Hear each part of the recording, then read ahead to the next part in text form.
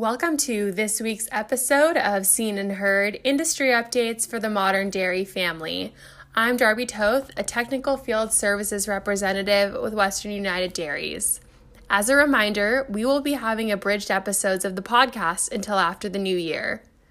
Today, we're going to have an update from our labor attorney, Tony Raimondo, who's going to talk about some additional COVID procedures. And we'll also have our weekly market report from Tiffany LaMandola with Blimling.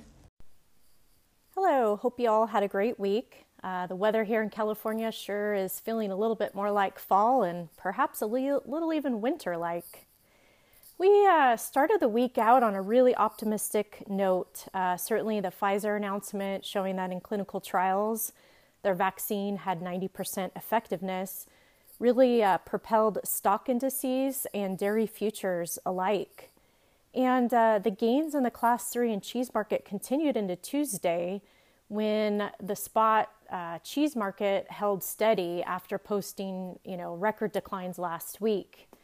However, the love kind of ended there with the remainder of the week featuring a spot session of kind of multiple sellers, both on the blocks and barrel sides, and very little or lackluster demand from buyers.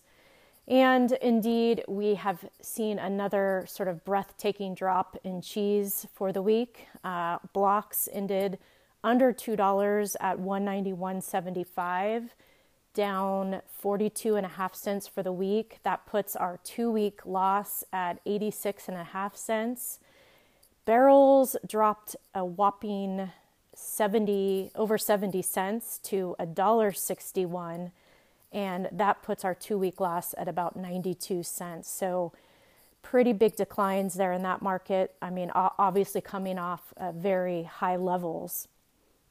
We are hearing still reports of plenty of milk out in the countryside. We are also hearing of more cheese kind of available. And certainly I think buyers have stepped to the sidelines here a bit, waiting for the bottom. Kind of piling on as well is that anecdotal reports suggest that this last round of the food box program, which has really been effective at moving American cheese all year, sounds like this last round maybe includes a little bit less of those varieties in the boxes, as folks have opted for either other varieties of cheese or other dairy products to meet those specs. And I think finally, sort of the cold weather and obviously some surging COVID cases across the countryside might be hitting the restaurant sector a bit, having to move back in and facing maybe some tighter restrictions. We have heard of a little lighter food service demand here as we've moved into this week. Moving over to the Class 4 space, markets there really remain pretty range-bound. Butter seems extremely comfortable, kind of within a 10-cent range between $1.40 and $1.50. We've been there for over the last month. This week, we ended sort of at the lower end of that range, closing right at $1.40, down 3 cents for the week. All signs still point to a really good retail pool as we head closer and closer to Thanksgiving. But from a cream perspective, it sounds like supplies may be a little more readily available with holiday pool for other types of cream-based products, perhaps leveling off. Non-fat likewise has been stuck in a range sort of between that 106 and 110 mark, seems to be the sweet spot for now. And we really don't see many major catalysts to push the market either direction by a large extent. We will get a read of the global markets next week with another global dairy trade event. So we'll see if that can help kind of feed the bulls in any case. Sort of another watch out item that hit this week, certainly the grain markets kind of got up and going with both the corn and soybean expectations out of the USDA report, with ending stocks well below pre-report estimates or expectations. So those markets both shot higher for the week. With that in mind, and 2021 rapidly approaching, still quite a few uncertainties around what next year's price projections look like. I'll just give out another friendly reminder. Couple programs for you guys to consider. DMC, dairy margin coverage signups, are open now at your FSA office. Those run through December 11th. And by all estimates, we expect we've been recommending folks look at 5 million pounds. It's not a lot of milk. It covers about 225 cows. But it'll cost you just $7,600. And, looking back at history at that $950 margin, it has paid off over 70% of the time. And with grain markets getting a little frisky here, might be something to consider, at least on that small amount of your milk. And another popular program to sort of supplement that has certainly been the Dairy Revenue Protection Program, or DRP, something to look at to add some milk price floors, particularly if you've got your feed side of the equation locked up. So reach out with any questions. Hope you all have a fantastic week. Hi, I'm Jessica with PG&E. 811 is a free service to keep our communities safe. Before you do any digging, PG&E will mark your gas and electric lines so you don't hit them. Call 811 before you dig. To learn more, visit pge.com/safety. Thanks so much, Tiffany. Now we'll jump over to Darby and I's interview with our esteemed labor attorney, Anthony Raimondo of Raimondo and Associates. Welcome back to the show, Anthony Raimondo. Anthony is WUD's labor attorney and works really closely with a lot of our members, and we're thankful that you could take some time to be on today, Anthony. Thank you for having me. Always happy to be on. So as we kind of get started here, can you kick us off with an update on AB 1867? Yeah, so AB 1867 codifies a lot of what the governor did with his executive orders in the early days of the COVID pandemic. Essentially, he started ordering things by executive order, and then in order to clean it up for legal purposes, they put that stuff in a bill, which was AB 1867, and then that has been made law.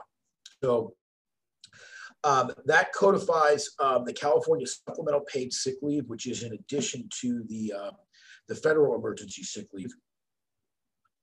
It covers the supplemental paid sick leave covers private food sector employers with 500 plus employees. So most dairies don't need to worry about it because we don't have very many dairies with 500 plus employees.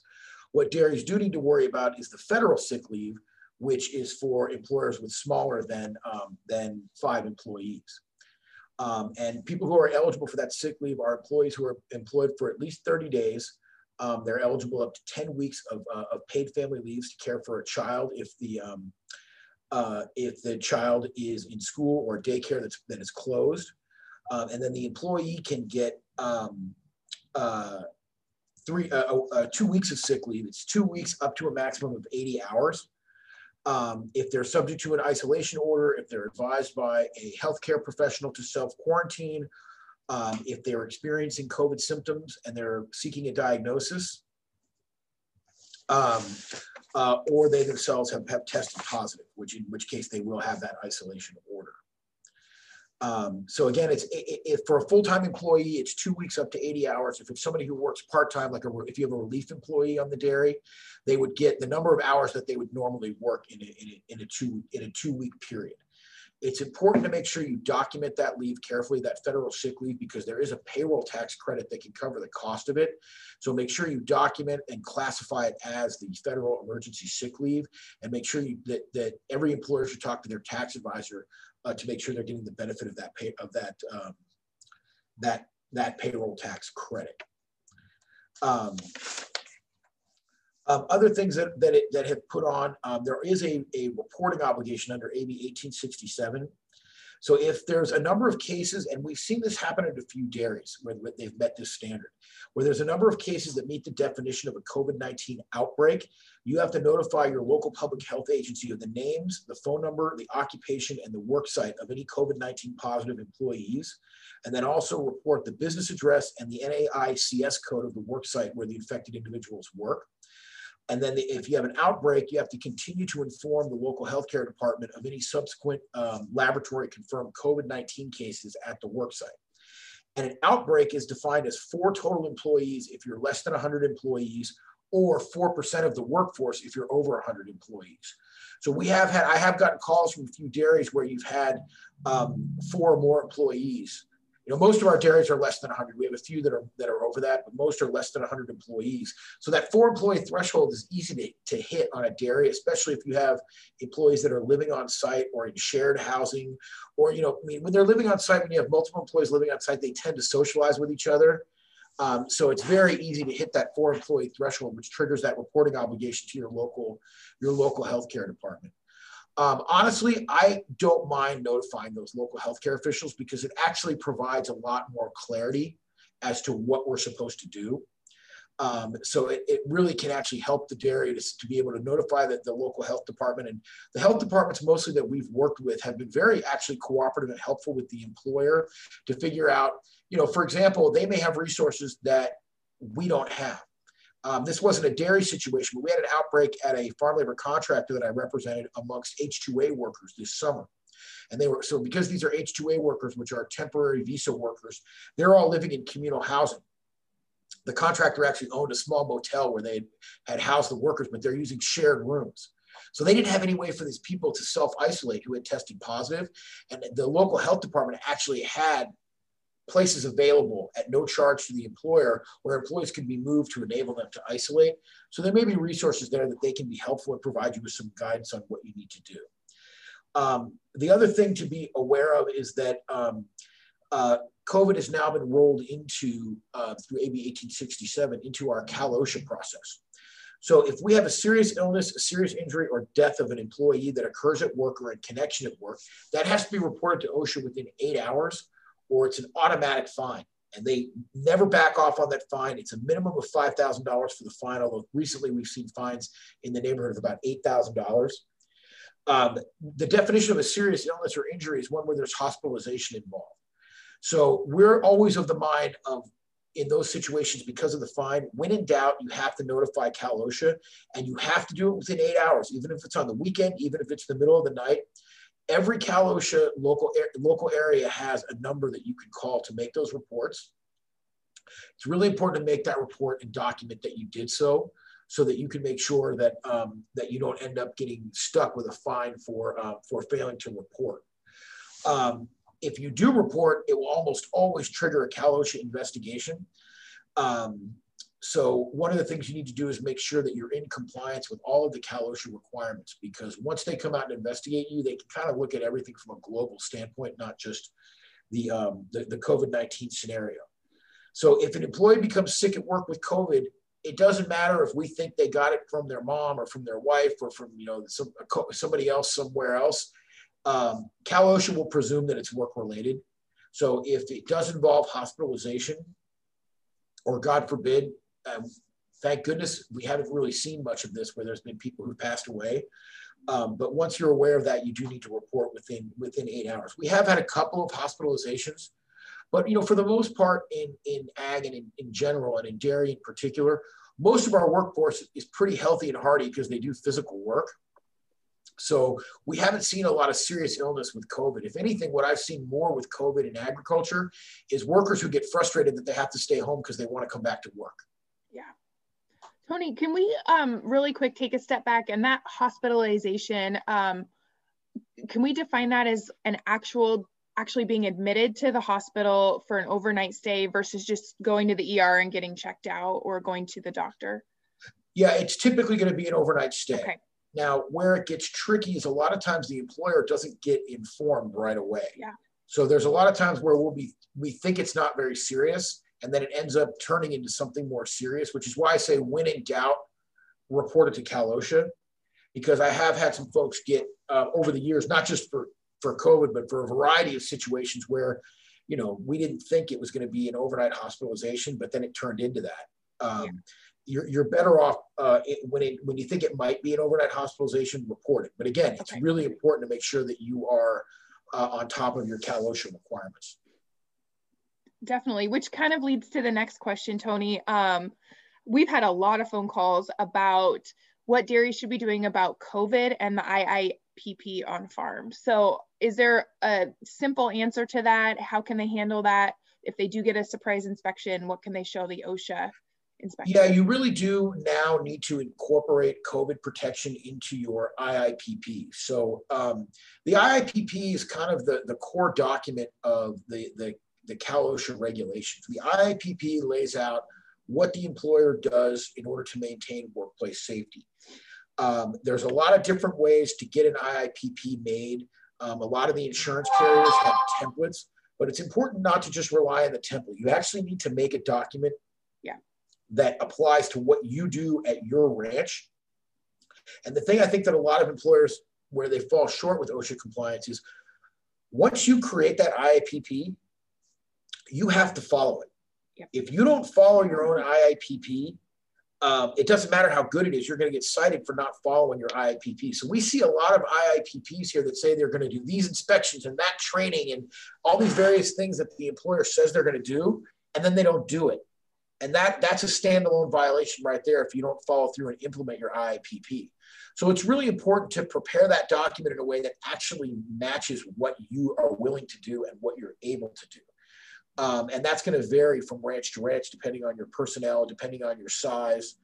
But certainly COVID needs to be worked into it. So things like mask requirements, things like social distancing requirements, things like training the employees that they need to make sure that they report any symptoms, that they make sure that if they do have any symptoms, that they don't come to work. I mean, even here in my law office, I just had a conversation with my employees a week ago where I reminded them that they have access to this additional sick leave and things like that. And if they have any symptoms that are anything close to COVID, I don't want them to come to work. I want them to call in sick, let me know.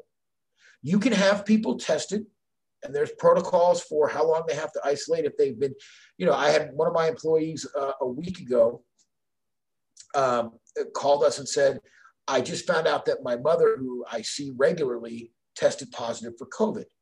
So I had to have the employee stay home for 14 days because even though we had her tested and she tested negative, she had been exposed to somebody who tested positive.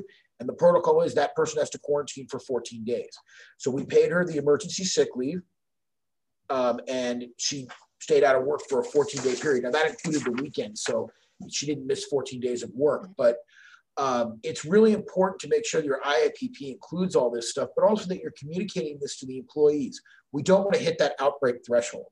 So one of the things that's really important is to make sure that you communicate to your employees that it's okay for them to call you and let you know, hey, I was exposed to somebody who tested positive. I live with an extended family and one of my family members tested positive. And it's also important to remember that if you clear them with a negative test, you may still have to have them self-isolate for a period of time from that period of exposure. Now, there's some flexibility on dairy because we are considered an essential industry as a food sector employer. So you can actually, if they're essential to the operation of the business, if you get a negative test, you can have them come back before the expiration of that 14-day quarantine. But I usually advise against that because we do want to be very cautious about this. Definitely. Yeah, as much as possible, we've been kind of advising the same thing. I have a couple dairies where they only have 1 or 2 employees, so they're working with their county officials to figure out what's the best opportunity for them. And that's where working with those health departments, as I mentioned earlier, I don't know if your experience has been the same as mine, but I've actually found them to be a very helpful resource, especially for our smaller employers to get help to make sure that the business can operate and that we're following all the rules. Absolutely. We did have a dairy, I think we chatted before, Tony, up in one of my counties that had 7 positive cases, all asymptomatic, but they were tested because they attended a funeral where there were some positives.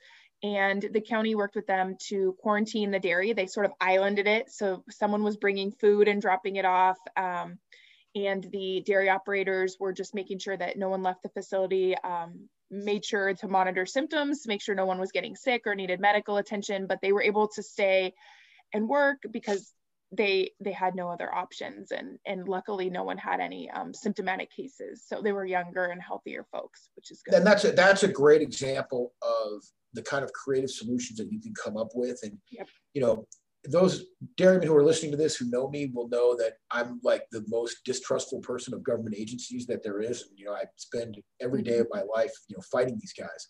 but sometimes they can come in handy. And so far through the period of the pandemic, I have found those local health departments to be really helpful and supportive as far as coming up with solutions. And the nice thing about those kind of solutions is that they're blessed with the authority of the local health department. So it also kind of helps us to avoid that sort of public scorn of, hey, you weren't careful enough. Yeah, I like the idea of having that shield of saying we work with our local health officials and we did what they told us to do.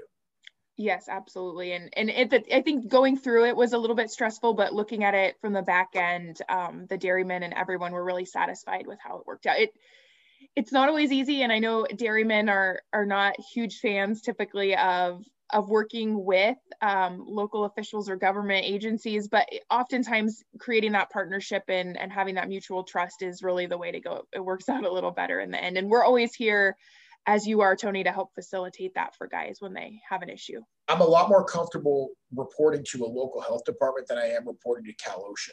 Yeah. That's why it's important for dairies to understand that the only time they have to report to Cal OSHA is if there is that inpatient hospital visit or a fatality. Mm-hmm. In an ordinary, I had some symptoms and my doctor told me to stay home, but I'm doing okay, which has been really what we've seen in dairy for the most part. Those situations do not require a report to Cal OSHA, because I will say if Cal OSHA comes out and they investigate you, they will be looking to find something they can cite you for. Definitely. And it opens your whole facility up. So I did want to take the opportunity to mention to all your listeners that my office has a free email update service that they can sign up for. So they can come to our website, which is www.raimondoassociates.com.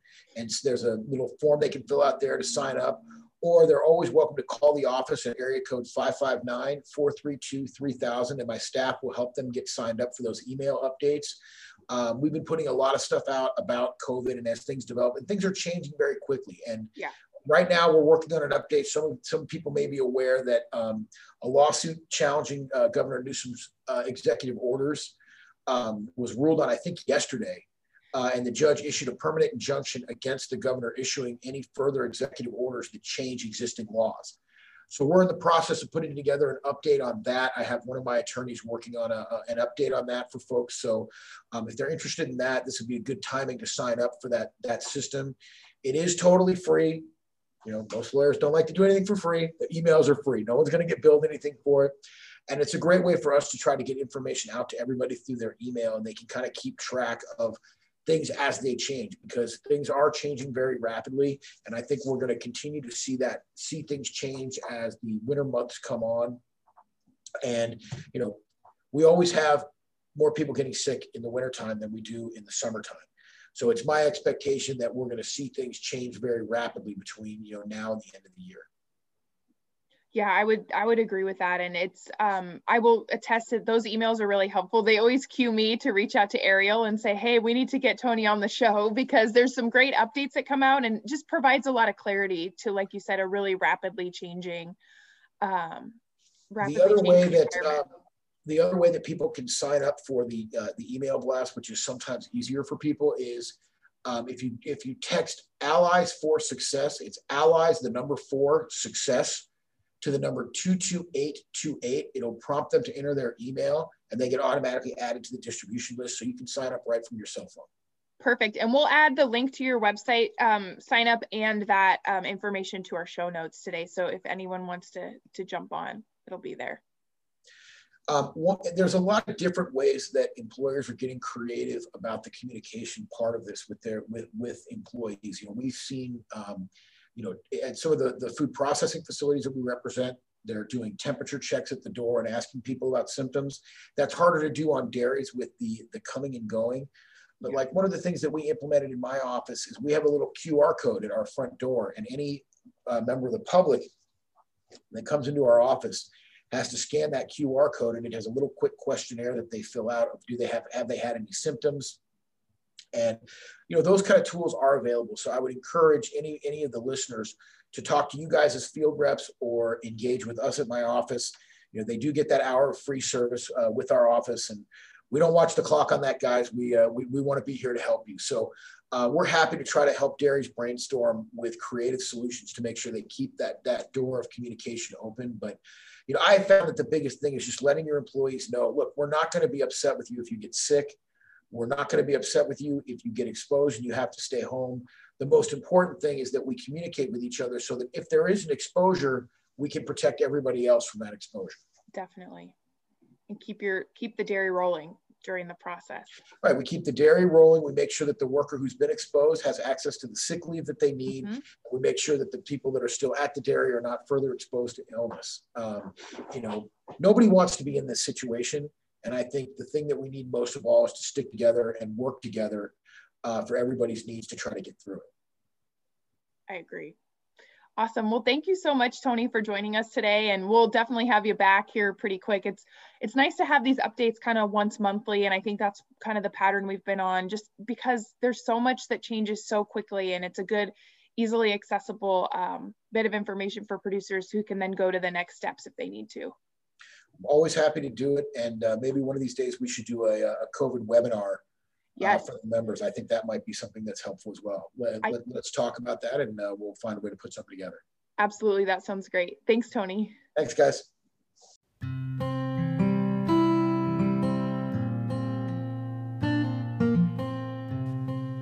Yosemite Farm Credit is the farmer's choice for agriculture financing. As a farmer-owned cooperative, we are dedicated to serving our neighbors in the agriculture community with financial products and services tailored to your operation and backed with the relationship you can trust. Whether you're purchasing real estate, making improvements to the dairy, or wanting to purchase or lease equipment, we're here to help our members prosper. Visit our website at YosemiteFarmCredit.com to find a branch location nearest you.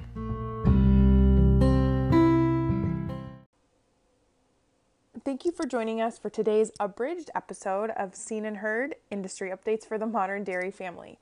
I'm Melissa Lima, your North Coast and Organic Field Services rep, and we want to say that we really appreciate your time, and we'll see you for full-fledged episodes again in January. Today, we'd love to thank our contributors, Tiffany LaMendola, our contract economist with Blimling, and Anthony Raimondo, our WUD labor attorney with Raimondo and Associates in Fresno. A huge thank you as well to all of our sponsors, especially PG&E and Yosemite Farm Credit.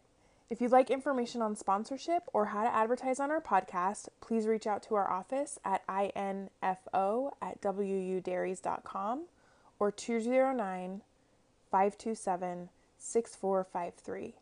Questions, comments, and content requests for the podcast can be directed to either Darby or I, mlema@wudairies.com or darby@wudairies.com. And remember, please take a moment to rate, review, and subscribe on your favorite listening platform. Thanks and have a great week, everyone.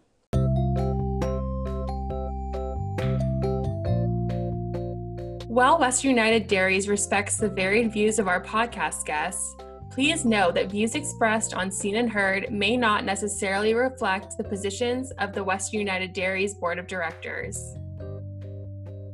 Thank you to Western United Dairies' generous 2020 business sponsors: Gar Bennett, California Dairy Magazine, Farm Credit Alliance, F&R Ag Services, Moss Energy Works, Bennett Environmental, PG&E, and Yosemite Farm Credit. We appreciate our sponsors and thank them for their continued support. If you'd like more information on how to sponsor Western United Dairies or this podcast, please send us an email at info@wudairies.com. That's info@wudairies.com.